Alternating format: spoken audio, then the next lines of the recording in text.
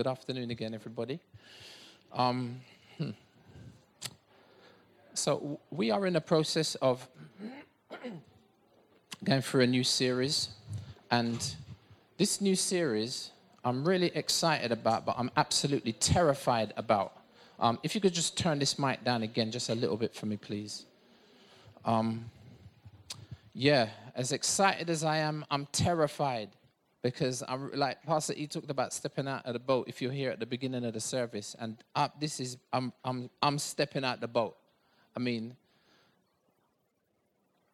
to say that's a lot for me is an understatement. You'd have to know me personally. Those of you that do, you know. I kind of like to be in control. If I'm not in control, then I lose my mind slightly. So I've stepped out the boat. Hopefully things will make a little bit more sense in a minute. If you were here last week, I gave good rationale for kind of where I'm at. But to summarize it, we're teaching. I've taken up the responsibility to teach a series in the Psalms. And the series is called Prayer, Poetry, Prophecy, and Praise. And this week we're looking at particularly poetry, and I've titled this message "Powerful Poetry," and that for a reason. Would you join with me as we pray? Father, thank you for the fact that you are multifaceted in your being. Lord, we live in it's incredible to live in a three-dimensional world. I mean, we have two-dimensional drawings that are amazing, but then to move from 2 dimensions to 3 dimensions is literally stepping into another dimension. Yet, Lord, we get the impression that you live in a sphere of multiple dimensions. And I'm asking, Lord, that you might just help us to understand how even your word is multidimensional. And, Lord, that we would really benefit from that, especially as we look at the poetic side, Lord, of your word today. I do ask that you'd open the eyes of our understanding in the name of the Lord Jesus, Father, and for his sake, and for our benefit. Amen. Amen. Powerful poetry. Now, last week, we looked at a brief introduction to this amazing book. And I say amazing, underlined in bold. And we said that chapter 1 and chapter 2 of the Psalms are a gateway that leads into the book. Do you think that might work? Huh? Yes, please. Yes, please. Thank you, Bertram. Sorry, how long was you there trying to flag me down, bro? Sorry, bro, this is editing for you now. Should probably just back it off a little bit because I tend to raise my voice slightly, so. Yeah. Thank you so much. Amen. Can you guys still hear me quite clearly? So, we said that Psalm 1 and 2 were an introduction to the whole book. They're like 2 massive pillars that stand as the entrance or the gateway into the Psalms. And we want to run through that gateway into the rest of the Psalms, but just before we run right through, you know what I mean, let's just have another look at these 2 pillars, and really more specifically, one of the pillars, kind of considering chapter 1. And today I'd like for us to consider, as I mentioned, the poetic nature of the Psalms in a little bit more detail. Now this will hopefully form a solid base upon which you and I can build upon over the next few weeks, but also the coming years as you continue to read through the Psalms, because it's going to take years for you to rinse out the Psalms. Trust me. You know what I mean? And you believe me, like more by the time we get to the end. So much in here. And so I mentioned last week, and this is why this is terrifying. I mentioned last week that I'm on a little bit of a journey, you know what I'm saying, as I've been experiencing the book of Psalms. And I mentioned that I had two choices. I had a series already done that I could have taught. But because of Pastor E and the challenge of, you know what I'm saying, kind of walking a bit closer to the Lord and doing stuff that's maybe a bit edgy and stepping out the boat, you know what I'm saying, I thought, okay, this is what's on my heart. This is kind of where I'm at. And what I've done, a bit maybe unfairly, I've invited you into a little bit of my journey currently. You know what I'm saying? Bertram said it's all right. Praise the Lord. And like you had a choice anyway. But, you know what I'm saying? But, poetry. One of the things I did to myself brutally was, I said, you know what?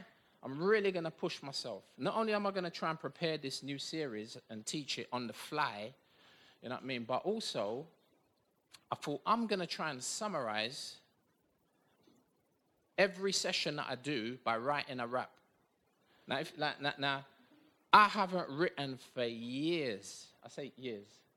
Apart from little incidental things, but nothing serious and constructive.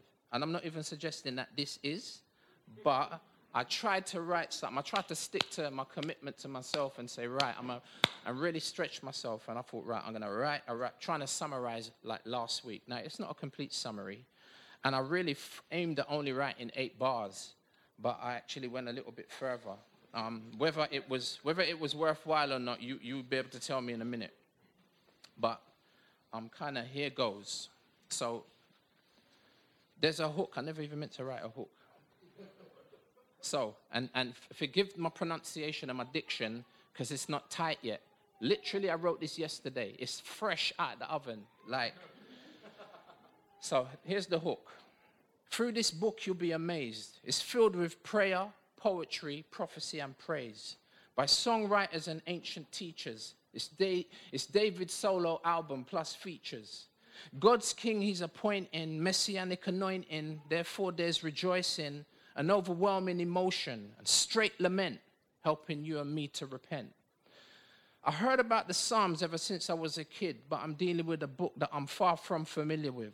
I wouldn't go as far as setting off alarms, but tackling the Psalms has left me with sweaty palms. This ain't something that I'm used to, but God's the producer, and I'm reading commentaries by Luther. We keep it simple, no frills, sold as the hills. You know that God's people got skills. He makes me lie down in fields of green, gently handling. My headphones are noise cancelling. Always eating at his restaurant. The Lord is my shepherd and I shall not want. Who would have thought a new school started by we, TLG? And clearly we should, right here in the hood, transforming lives for good. Regarding the EU, is Britain going to exit? What's the deal with Brexit? Single market, customs union, the backstop. Anyone understand the plan? Are you with the ERG, the DUP, May or Corbyn? This thing's getting boring. Far from simple and plain, it's confusing my brain. Are we going to leave or remain? Unilateral dissent, done the argument. The Psalms speak about God's government, and it's the real thing we hold to. Hold me and hold you. Yo, just press and go true. The world's a war zone. It's going down, but the world's a war zone. It's going down, but God in his grace, he put boots on the ground. It's Titanic, and we're the crew. We do what we do, even if we just save a few. Roadman, back it for the shank. Roadman, back it with the shank and the tech. What the heck? We'll take it back to the text. No need to fear. Even though it might be the death of me, we're carrying heavier weaponry. Lifting morale, it's battle royale, and only one man left standing, saving civilians and rescuing the poor on his own. Captain Jesus, Captain Christ won the war. He said that the Psalms speak about him, and there's no doubt in the mountains and the fresh fountains. It's deep like the ocean, filled with real raw emotion, coming like a secret potion. It's poetry in motion, like Nivea night lotion, enhancing your morning devotions. The Psalms, you know. Talk about a personal trainer. When it comes to good health, I'm out here trying to inspire myself. The next life is everlasting, but this one is passing, hence intermittent fasting. Don't try poo-pooing it. I've personally proven it. You need to Google it. You come across man you never heard, like Michael Mosley, Jason Fung, and Dr. Berg. Reduce your fatty liver, gain health, and set your life straight. As a byproduct, you lose weight.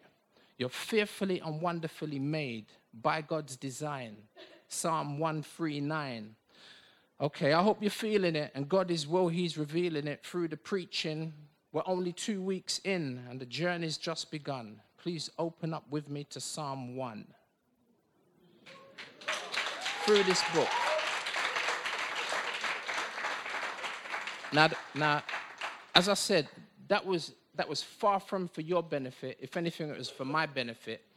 And one of the reasons I've done that, and I'll come back to it, is because I'm really hoping that this series is going to inspire you. You know what I'm saying? It's only 8 weeks, 7 weeks left in it. But, you know what I'm saying? Especially if you're RE. Anyway, poetry. Poetry. How many of you know the Bible is made up of 66 books? Not all of the books in the Bible are the same. They all fall into different, what they call genres. You got narrative, right? Kind of like story. You got epistle, which is what? A letter. It's like me writing you a letter. You got apocalyptic, kind of like end time stuff. And then you got poetry. So whenever you approach the Bible, you need to be aware of this. That is these different genres. And in his commentary, How to Read the Psalms, a guy called Tremper Longman, he presents this example from a book called Genre by a lady called Heather Dubrow. And I've got here an excerpt, right? So Tremper Longman wrote the commentary, and in the commentary, he quotes this lady, Heather. What, go on, Fred? He quotes this lady, right, Heather. Now watch this. Here's the excerpt. Remember, I'm trying to help us as we approach these Psalms. Now, this excerpt is called what? Murder at Maplethorpe. Now, listen to this excerpt. The clock on the mantelpiece said 10:30. As the figure of the dead woman lay on the bed in the front bedroom. A silent figure glided rapidly from the house. The only sounds to be heard were the ticking of a clock and the loud wailing, like outside, of an infant. Now, while reading this, you should be asking yourself some questions, right? One of the questions is, who's the dead woman? Right? And how did she die? Is that fair? Who's the mysterious silent figure leaving the house? Why is the infant crying? What is the significance of the time? Well, the title of the piece is the big clue. What kind of genre is this? Thank you, somebody. Murder mystery. Amen. Murder mystery. Okay. The dead woman is probably the murder victim. Fair? The mysterious silent figure leaving the house, who would you say that is? The murderer, the killer, right? The crying infant is the terrified, devastated, motherless child of the murdered woman, right? And the significance of the time, it marks, if you like, the probable time of the murder. Does that make sense? Is that fair? Okay. Let's now erase that title, right? The title of that piece, and let's give it a different title. Right? Let's call it now The Personal History of David Maplethorpe. The genre, if you like, has changed. It's changed from murder mystery to what? Thank you. Biography. Now, when you ask yourself the same questions, right, of the very same text, you come up with different answers. Since biographies normally open up with the birth of the hero, it's more likely that the crying infant is the newborn baby that is David Maplethorpe, right? Being carried screaming out of the house by the mysterious silent figure who is the midwife. Rushing the baby to hospital. The dead woman is the mother of the baby who died at childbirth. And the significance of the time, well, it's the time of the baby's birth. Genre. It determines the reading strategy of the text. Now, if you think the brief extract is a murder mystery, you read it one way. But if you think it's a biography, you read it another, right? Different genres: narrative, story, epistle, letter, apocalyptic. It's like you don't read the book of Daniel or the book of Revelation and read, raw, beast with 7 heads. It must be literal. Come on now, right? You're not expecting to see no beast with 7 heads. I mean, some people are, but you know that ain't the right interpretation. You know what I mean? You don't take it literally. And similarly, when it comes to poetry, right? Poetry often is metaphoric. That's why I gave you the example, right? And here's an excerpt, right, from what I gave you, right? He makes me lie down in fields of green, gently handling. My headphones are noise cancelling. Now, they never had noise cancelling headphones when Psalm 23 was written. You know, so you got some. I hope you ain't got them in now, bruv, because if you have, you won't be able to hear me. You know what I mean? But you can see like the picture of the picture that's being painted by that psalm, you know what I'm saying, is just one of it's painting a scene of serenity. So you can understand how you want to, in that scene is just grass is green and you just put your headphones on and you're gone somewhere else, right? Always eating at his restaurant. The Lord is my shepherd and I shall not want. Can you see how the use of metaphor can expand the meaning of that which you can only see on the surface if you just take a casual glance at it? You know what I'm saying? It's a modern day take, if you like, on Psalm 23. That's the power of metaphor. Now, I don't know if you heard it, you know what I'm saying, and some of you wouldn't, and this is what's really interesting about the Psalms, or even any book in the Bible. Sometimes you need background. You need added information for you to really get what it means. You know what I mean? So I might have said, yeah, roadman, I back it with the shank and the tech, what the heck? We'll take it back to the text. No need to fear, even though it might be the death of me, we're carrying heavier weaponry. Now, if you don't know anything about the context of from which I've drawn that, then it might not mean much sense to you. But if you know the context, then that makes a lot of sense. You know what I'm saying? And oh my gosh, I mean, this is the one that was making me doing backflips. Like often, kind of like when I write, and if any of you guys write material, whether it's kind of rap or poetry or do you ever write something and you write it and you take a step back? You look at it and you think, wow. I mean, the only reason I would do that is not because I think I'm great. It's because every time I try to write something, I'm on my knees saying, Lord, please help me to write something that's constructive. And I looked and I thought, wow, this bar here, this lyric, lifting morale, is battle royale. There's only one man left standing. How many of you know what that means? Oh my gosh, no wonder I never got no response. I know there's a couple people that know. All right. What's the name of the game again? I forgot. Fortnite. Most of the old, if you're over 40 or 50, you might be like, Fortnite, what, 2 weeks? What's that got to do with anything? So there's this game called Fortnite that a lot of young people, a lot of adults are playing. You know what I'm saying? And basically this game, I think the fundamental game, the game that I'm familiar with anyway, is called Battle Royale. And you kind of get dropped into this war zone and you have to fight against other people. And the way you win the game is you have to be the last man standing. You know what I mean? Now, again, saving civilians, rescuing the poor, on his own, Captain Christ won the war. It's talking about the fact that Jesus, when he did what he did it in only the way that he could. No one else could. I mean, people, we had 4,000 years of different individuals coming, you know what I'm saying, and no one could do what Jesus did. And 2,000 years since that time, no one ain't been able to do what he did. He's completely unique. He's the only man standing in that sense. Does that make sense? Metaphor. So when you come to the Psalms,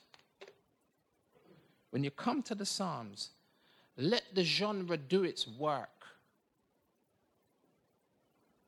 I mean, what better medicine, right? When you need comfort and inspiration, or you need drive or motivation. Sometimes you need somebody to put the message in a way that's going to inspire you. Because maybe just the dead letter, just the words on a paper, on a page may not inspire you. Whereas it's like, some guys when they're going to commit crime, like they put on grime. You know what I'm saying? That's what they listen to in the car on the way, because it will hype them up.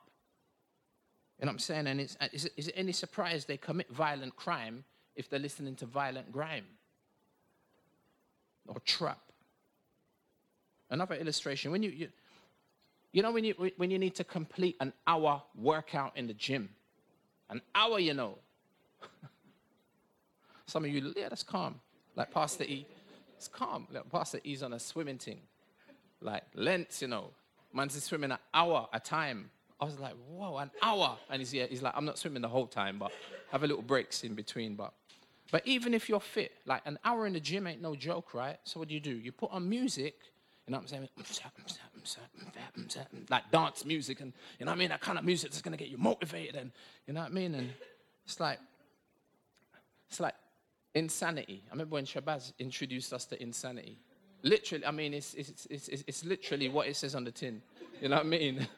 But they got a cut-down version called T25, and I got the DVDs, and every now and again I do it at home. I try and do it twice a week, but it ended up being once a month or something like that. But I try. You feeling me? No more gym membership. Bun that. I wasted too much money on gym membership that I never used. But when you watch these videos, you know what I'm saying? They're doing their thing, right? But they always got that music playing in the background because it contributes to kind of helping. When you need comfort, that's not the kind of music you listen to, right? When you need comfort. This is the kind of music you listen to when you need comforting. You draw for some Adele. You see Adele, yeah? Modern day psalmist. I'm not even joking. Why do you think her music's multi-platinum? And people love her. Why? Because she's real. I don't know if you know anything about, you might be, Pastor Rob, I don't really listen to secular music. That's cool. Because I didn't for years. And I was a DJ when I got saved. You know what I mean? But like I said, I went for a bit of a renaissance over the past few years where I feel like the Lord has given me liberty to be able to listen to secular music, you know what I'm saying, and not get sucked in. And be able to appreciate, especially now I'm talking about the Psalms, be able to appreciate it for its artistic value. You know what I mean? And I'll talk a little bit more about that in a minute. But people love Adele because she's so real. And the thing is, if you're happy and you're in a healthy relationship, you ain't trying to listen to Adele. But you see when you get dumped,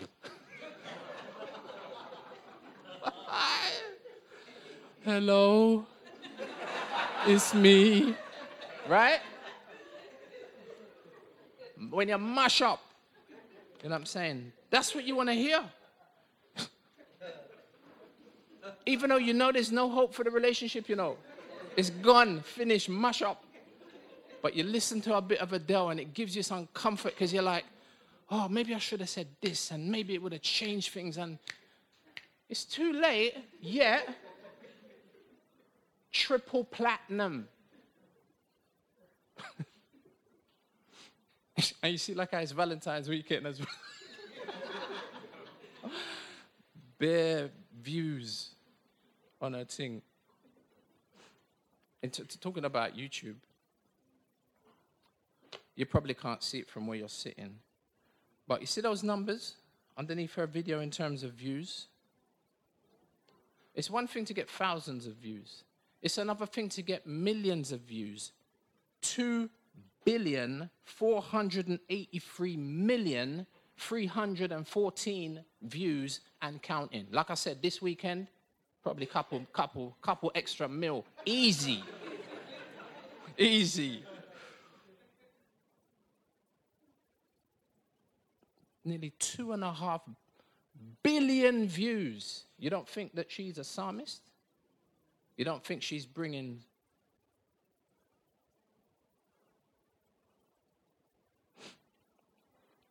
Some other stats with reference to Adele. You know, she's only released 3 albums.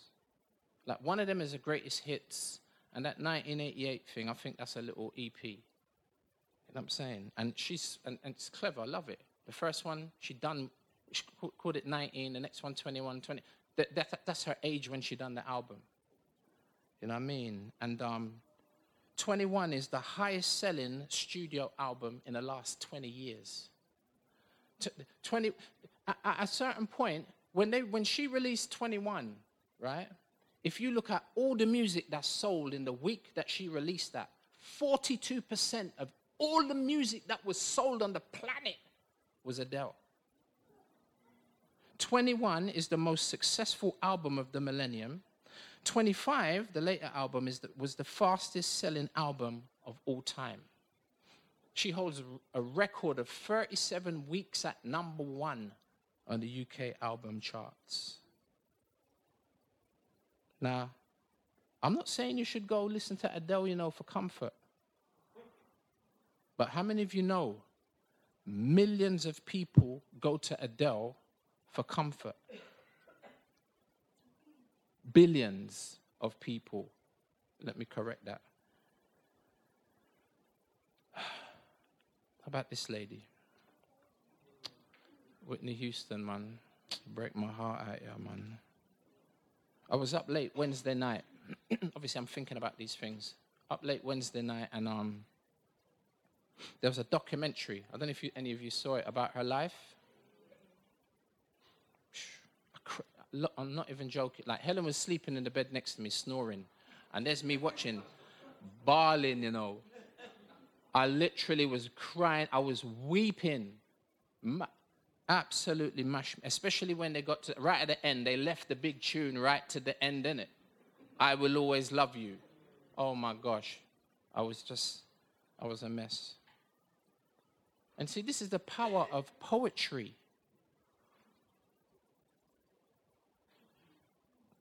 Metaphor. It's powerful.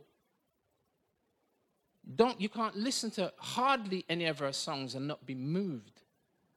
You know what I'm saying? It's powerful. When you don't know what to say, these modern day psalmists, they speak for you. They perfectly communicate the words that you can't articulate. A lie? In a few weeks' time, we'll come back to some of the specific psalms that emotively illustrate this. Today, I just want you to understand the genre.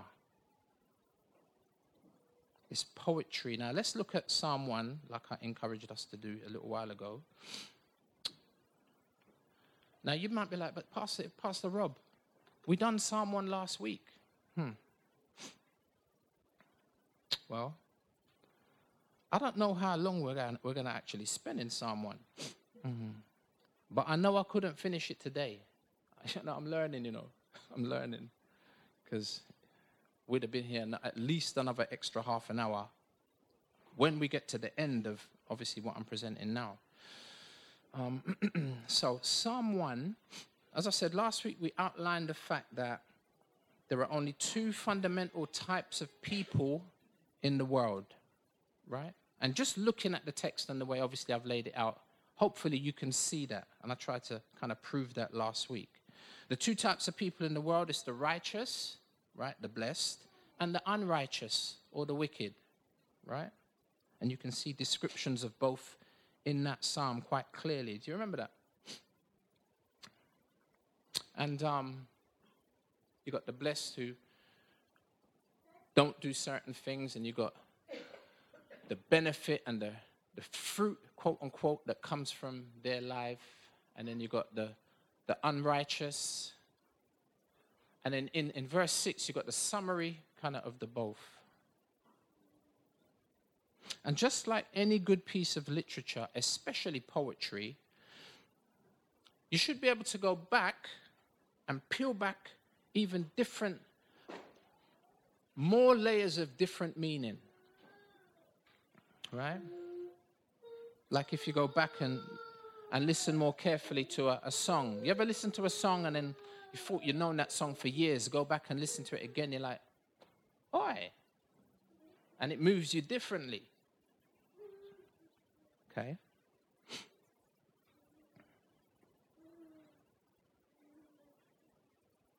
What more can we see here in Psalm 1? Notice how he uses a contrast in verse 1 to explain the actions of the blessed man, or woman if you like, by highlighting not what he does, but what he doesn't do. Not highlighting what she does, but what she doesn't do. Can you see that? And that's poetic. Or taking that poetic license. First of all, he tells you what the person doesn't do. Why? Because he wants to emphasize what they do. Right? Which is delight themselves. The person doesn't delight in the counsel of the wicked, or the way of sinners, or the perspective of those who sit in the seat of scoffers. Right? Verse 2, but his delight is in the law of the Lord, and on his law he meditates how often? Day and night. Day and night. Does that even sound realistic? Day and night. Can you see what he prefers? I mean, for you to meditate on something day and night, like 24 hours a day, it must be your delight. Makes sense, right? That stands to reason, right? But remember, it's metaphoric. In the sense that I love tea so much, I could drink all the tea in China. No, you couldn't. Well, I don't mean literally, right? I mean metaphorically. I'm so hungry, I could eat what? A horse. No, you couldn't. Well, I don't mean literally. I'm so full, right? If I eat any more, I'm gonna... No, you're not. Well, not literally. You know what I'm saying? See, it cleverly communicates a sentiment. It's what they call hyperbole, right? Taking a thought to an extreme in order to make a powerful point. I'm just trying to tell you how hungry I am. You know what I mean? Allow me. Meditating. This is what the person does versus what they don't do. Meditating. It's not all that the person ever does, right? Imagine if you did that, meditating in silence, you know. You'd need to get into seclusion to meditate every single minute of every single hour of every single day. True?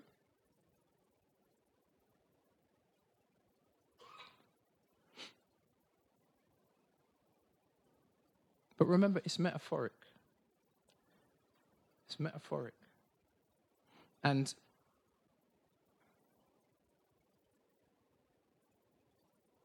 you know, if you're at work here and someone asks you a question, let's say you were the person who was meditating literally 24 hours a day. Someone asks you a question, you'd be like, please don't ask me trivial questions because I'm meditating in the Word of God. Right? Unless you're a woman, you can do two things at once. I know for me, I can only do one thing at a time. You're like, bro, it's like, you're like me then. So it's an overgeneralization, and generally speaking, you know what I mean? All the women said, yeah, amen, right? Most of the women. But can you see, this is not 24 hours a day, a literal thing, and someone will say, yes, it is. Well, yes, it is, and I'll prove it to you by going to a monastery. And how many of you know that's what some people have done? That's what some people do. They take this literally and feel like, I cannot do anything that prevents me from meditating in this fashion, literally. Like, not even can you not talk to me, I can't talk to me. Vow of silence. Am I making this up? You see what happens when you take this too far an extreme? It's poetry. Meditating. Meditating can also be translated mumbling. Now, this don't mean I recommend mumble rap, because that's a part of the topic today. You know what I mean? Because I can't understand mumble rap. But in a sense, this mumbling is this meditating.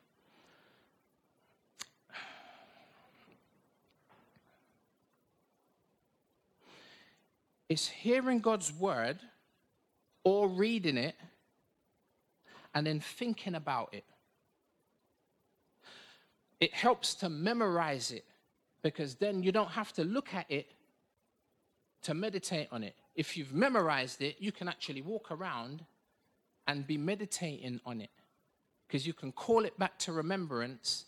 And it's a little bit like the cow chewing the cud. You know, cows have got something like, is it 5 bellies? And when they chew the cud, they chew it, swallow it, and then, forgive me, that's a good word. They regurgitate it. I could have said that in another way. And they bring it back up again, and they chew it again, and they get a different kind of nourishment from that same going over something, listening. And you can do that if you memorize whatever it is you're thinking about. And whatever you're memorizing or meditating ain't always the word of God.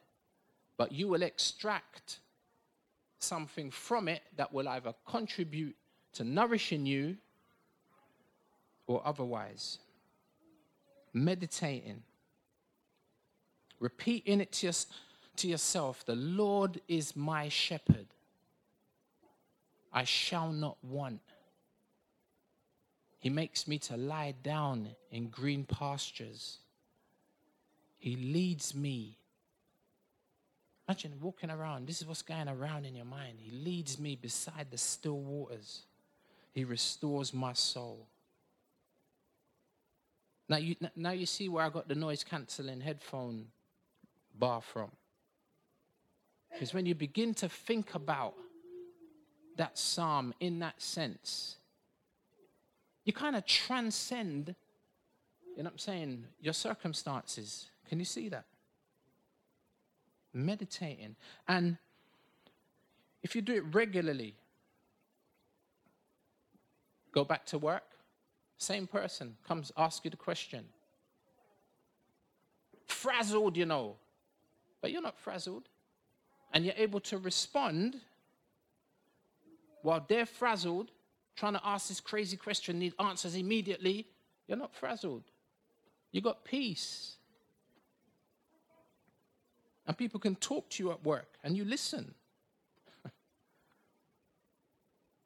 Because you've been meditating.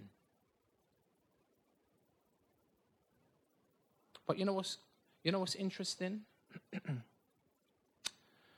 When they ask you the question, when you're standing at the bus stop, when you are wherever you are, if you've been meditating, what you're actually able to now do is filter everything that comes to you. That's why when they're frazzled, you don't need to be. It don't change the circumstances, you know. It's peak, it's mad, whatever it is. But you don't necessarily have to respond like that because of where you've been. Now, you ain't been nowhere, apart from metaphorically speaking. Right? And everything that comes your way, you're able to filter it. because of what you've been meditating on. It's like even when I was watching the Whitney Houston documentary, I was filtering everything. And very importantly, I was filtering my emotions. It didn't mean that I didn't have them. I told you, I was a blubbering mess in the bed, but I was weeping. Even when I thought about it again this morning and just kind of looking at my notes, it's like I started to well up again. I looked at her picture, and then I clicked on, because I couldn't remember the big tune, even though it's a big tune, and then I saw it on YouTube, and then it had the picture of her. I don't know if she's about to hit that special note, and the tears just started to just started rolling down my face again. You know what I'm saying? But what I was able to do by the grace of God is all of that, all of the information. Imagine, you think about her history and the fact that she actually comes from a Christian home and used to sing gospel, and then you see where her life ended. You know what I'm saying? Apart from even knowing that, you listen to her music and it mashes you up. But then on top of that, you understand the history, finish. But everything I was able to filter, and because if I didn't, I could have ended up in a different place. You know what I'm saying? Starting to think about my woes, starting to think about, I've been married this October for nearly 3 decades. But you know what? Listening to that music, if I'm not careful, you know what I mean? If you and me ain't been meditating on God's word and that stuff comes in unfiltered, and there's certain tunes I cannot even listen to. Listen, there's a couple tunes that I've downloaded and got them on my phone, and I can really enjoy some old school, some old rare grooves, and tune by the Futures. You know, Futures, you ain't got time for nothing. You know, that's a Christian tune. I didn't even realize. It was only, listen, I was like, wait. Check that tune, yeah? Ain't got time for nothing. It's the Futures. It's pretty much basically talking about we ain't got time because Jesus is coming back. We ain't got... One of the biggest rare groove tune you ever heard, if you know anything about rare groove. But I can listen to that. It's all good. But you know what? I can't listen to, is it Johnny Paul? Me and Mrs. Jones. We got a thing going on. Billy Paul. We both know that it's wrong, but it's much too strong for me to listen. If I start meditating on that, my 30-year marriage could end up going down the drain. Now, I'm not saying you can't listen to that, but you better be filtering that. So I'm watching this thing, but I'm filtering everything, and especially my emotions. You know what I mean? Looking at Whitney Houston, you know, because it's in my lifetime, innit? She probably would have been about my age, maybe a little bit older than me. You know what I'm saying? But in that moment, I had an existential moment. I was moved by her incredible artistry. But how many of you know I'm not about to go and buy the whole of Whitney Houston's back catalogue and, you know, and set up a shrine to her in my spare room? You know what I mean? I'm not about to go buy Adele tickets, you know what I'm saying, and get there early like the night before and go run down to the front, you know what I'm saying, and I see her start stripping off my clothes like I'm a madman, raising my hands and singing, Adele, I love you.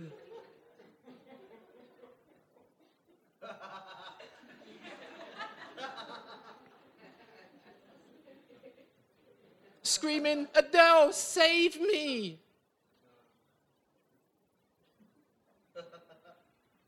Adele can't save me. No doubt she's a functional savior. You know what I mean? That she's someone you can go to and she'll give me momentary relief. That's a functional savior. And name it. Name your idol. You know what I mean? And the thing is, I mean, is it Martin Luther? I know I've heard Tim Keller quote, probably Martin Luther. The heart is an idol-making factory.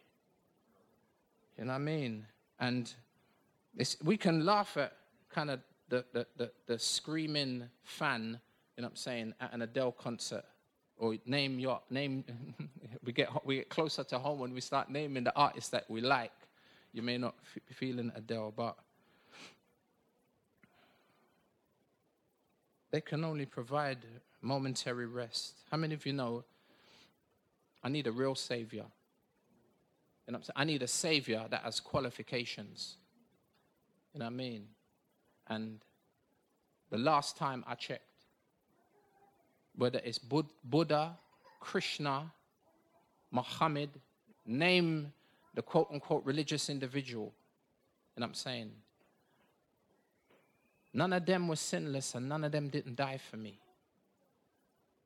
You know what I'm saying? And none of them, even if they had, didn't come back from the dead. But Jesus did. Therefore, we got this rationale for putting our trust in him. You know what I mean?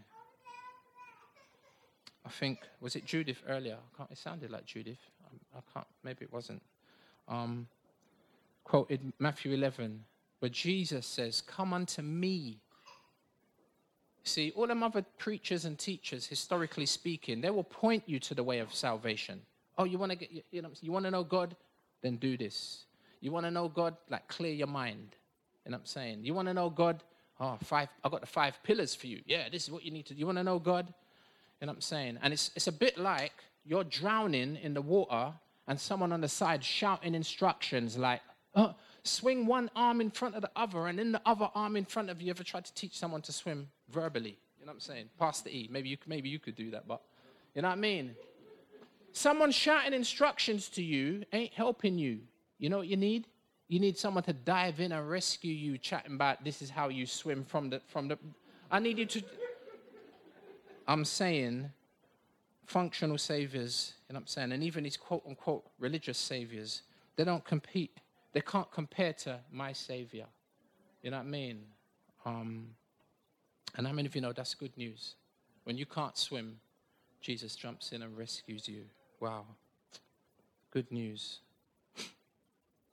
Jesus says, "Come to me," you know what I'm saying, "and I will give you rest. You who are weary and heavy laden, you know." Elevating and worshiping pop stars and their music can't save. We can enjoy their music to some degree, but boy. But how many of you know that's what people do? 2.4 billion hits proves that.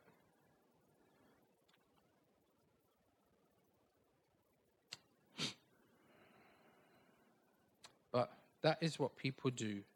And particularly because they're not able to filter what they hear, what they see, what they feel, emotion, in terms of their emotions. They're not able to filter. And that's because they don't meditate on the Word of God. And people don't just arrive at that place of false worship. How many of you know that? Look at the progression. Let's look closer at verse 1. And actually, let me move it down and then let me isolate verse 1 and 2. And let me watch me change the emphasis of verse 1. You see that? Okay. The verse ain't changing, you know. This is not magic. I'm not putting in words that weren't there, right? Blessed is the man, notice, who walks, stands, sits. Blessed is the man who walks not in the counsel of the wicked, nor stands in the way of sinners, nor sits in the seat of scoffers. And we talked about his delight. Can you see the poetic progression? Walking, standing, sitting. Now remember, the blessed man or the righteous person, they gravitate to the Lord in verse 2. You see what their delight is, right? His law or his word. And when you know how good it is, you know what I'm saying? Can you see the direction of their gravitational pull? While the opposite is true for the unrighteous or the wicked person. See, they get sucked in. That is sucked in the wrong direction. And it's gradual, it's little by little. Starts off by walking, then all of a sudden standing, stop walking, standing now, and sitting. Starts off by walking, that is associating. You know what I'm saying? You're walking with a group of people. Don't mean that you're one of them, but you're definitely associating with them. And it might just be a one-off. But in some way, shape, or form, you're indirectly linked to them, right? But then you're seen again and again associating with this group. How many of you know this is how grooming works? Have you ever seen a new film that came out 2019, kind of like a short film on kind of knife violence called Amani? I think some of us have seen it. My gosh, absolute incredible short film. Like Google it when you get home. Amani, Amani. And you see how kind of like the grooming thing works in there. I mean, there's a lot in there, but grooming, you know what I'm saying? You get associated with somebody, and over a protracted period of time, when you find that there's a progression, it moves from just walking to this standing. If you keep walking, that is associating. It's not long before you start standing, even taking a stand with a group or with a perspective that you never held before. These are no longer just associates now. These ain't just people you see me with now and again. Oh, wait a minute. These are not my people. Like what they stand for, that's what I'm repping. That's what I stand for now. Obviously, the question has to be asked, who are you walking with? Literally and metaphorically. And notice, if you stand here, right? So I'm just moving from verse 1 and 2 and the emphasis that I'll just refer to back to the text of Psalm 1. Notice, if you stand here with the wicked in verse 1, you cannot stand in the congregation of the righteous in verse 5.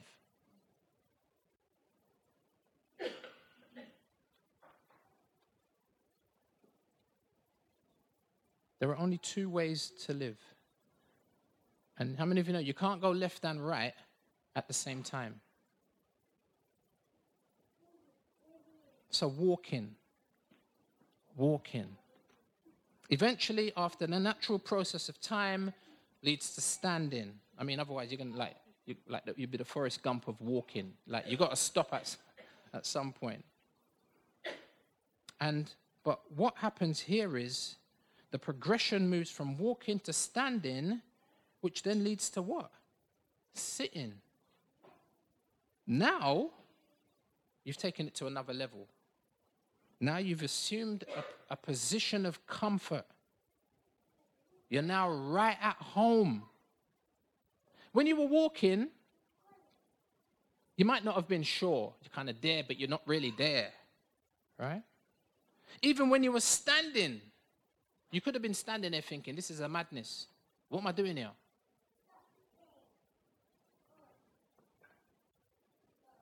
But when you're sitting, how many of you know you're committed? You're convincingly committed. You are now devoted. You're actually unwavering. You're bound. Before you were taking advice, now you're giving it.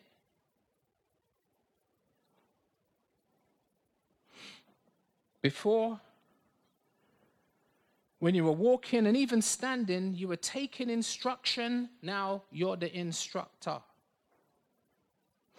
Before, you were one who just walked in the counsel of the wicked, then progressively took your stand in the way of sinners. Now you are the very scoffer, scoffing, the scorner, sitting in the very same seat. let me just remind you, this is poetry. How many of you know this is a powerful, poetic presentation of the progression, I'm going to use a big word now, antithetically speaking. That means it's the opposite. It's using a contrast, which is what poetry does. That's why it's so powerful. Not once does the writer point the finger at the unrighteous man like, look at what you do. He points to the righteous man and says, what he will not do.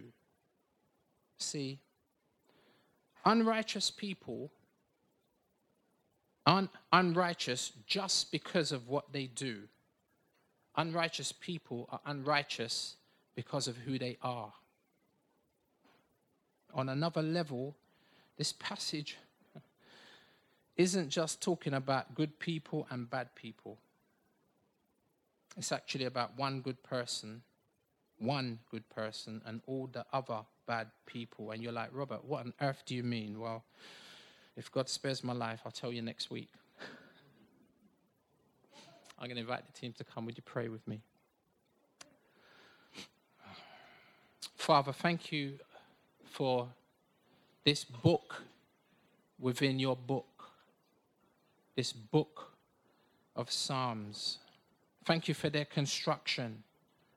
Father, we haven't even really begun to deal with the meat of the Psalms. We're only at the intro. But Father, I'm praying that you would help us to understand the poetic power of the Psalms before we even dive in. Father, I pray that you'd help us to be like the wise man, the righteous man in this poem,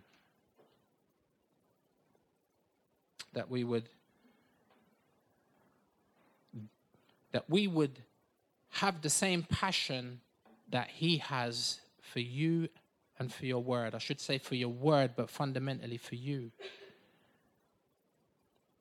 And that we would meditate on this word, that we wouldn't ignore it, that we wouldn't neglect it, but we would meditate on it, because it can save our lives. Lord, help us not to walk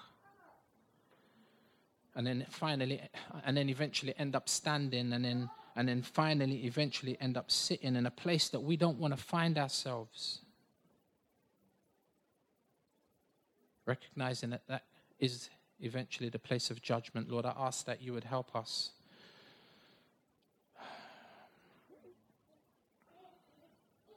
to take the wisdom, to take the advice that's being given, and that we'd be wise, as the Psalms perpetually and consistently instruct. In Jesus' name I ask. Amen.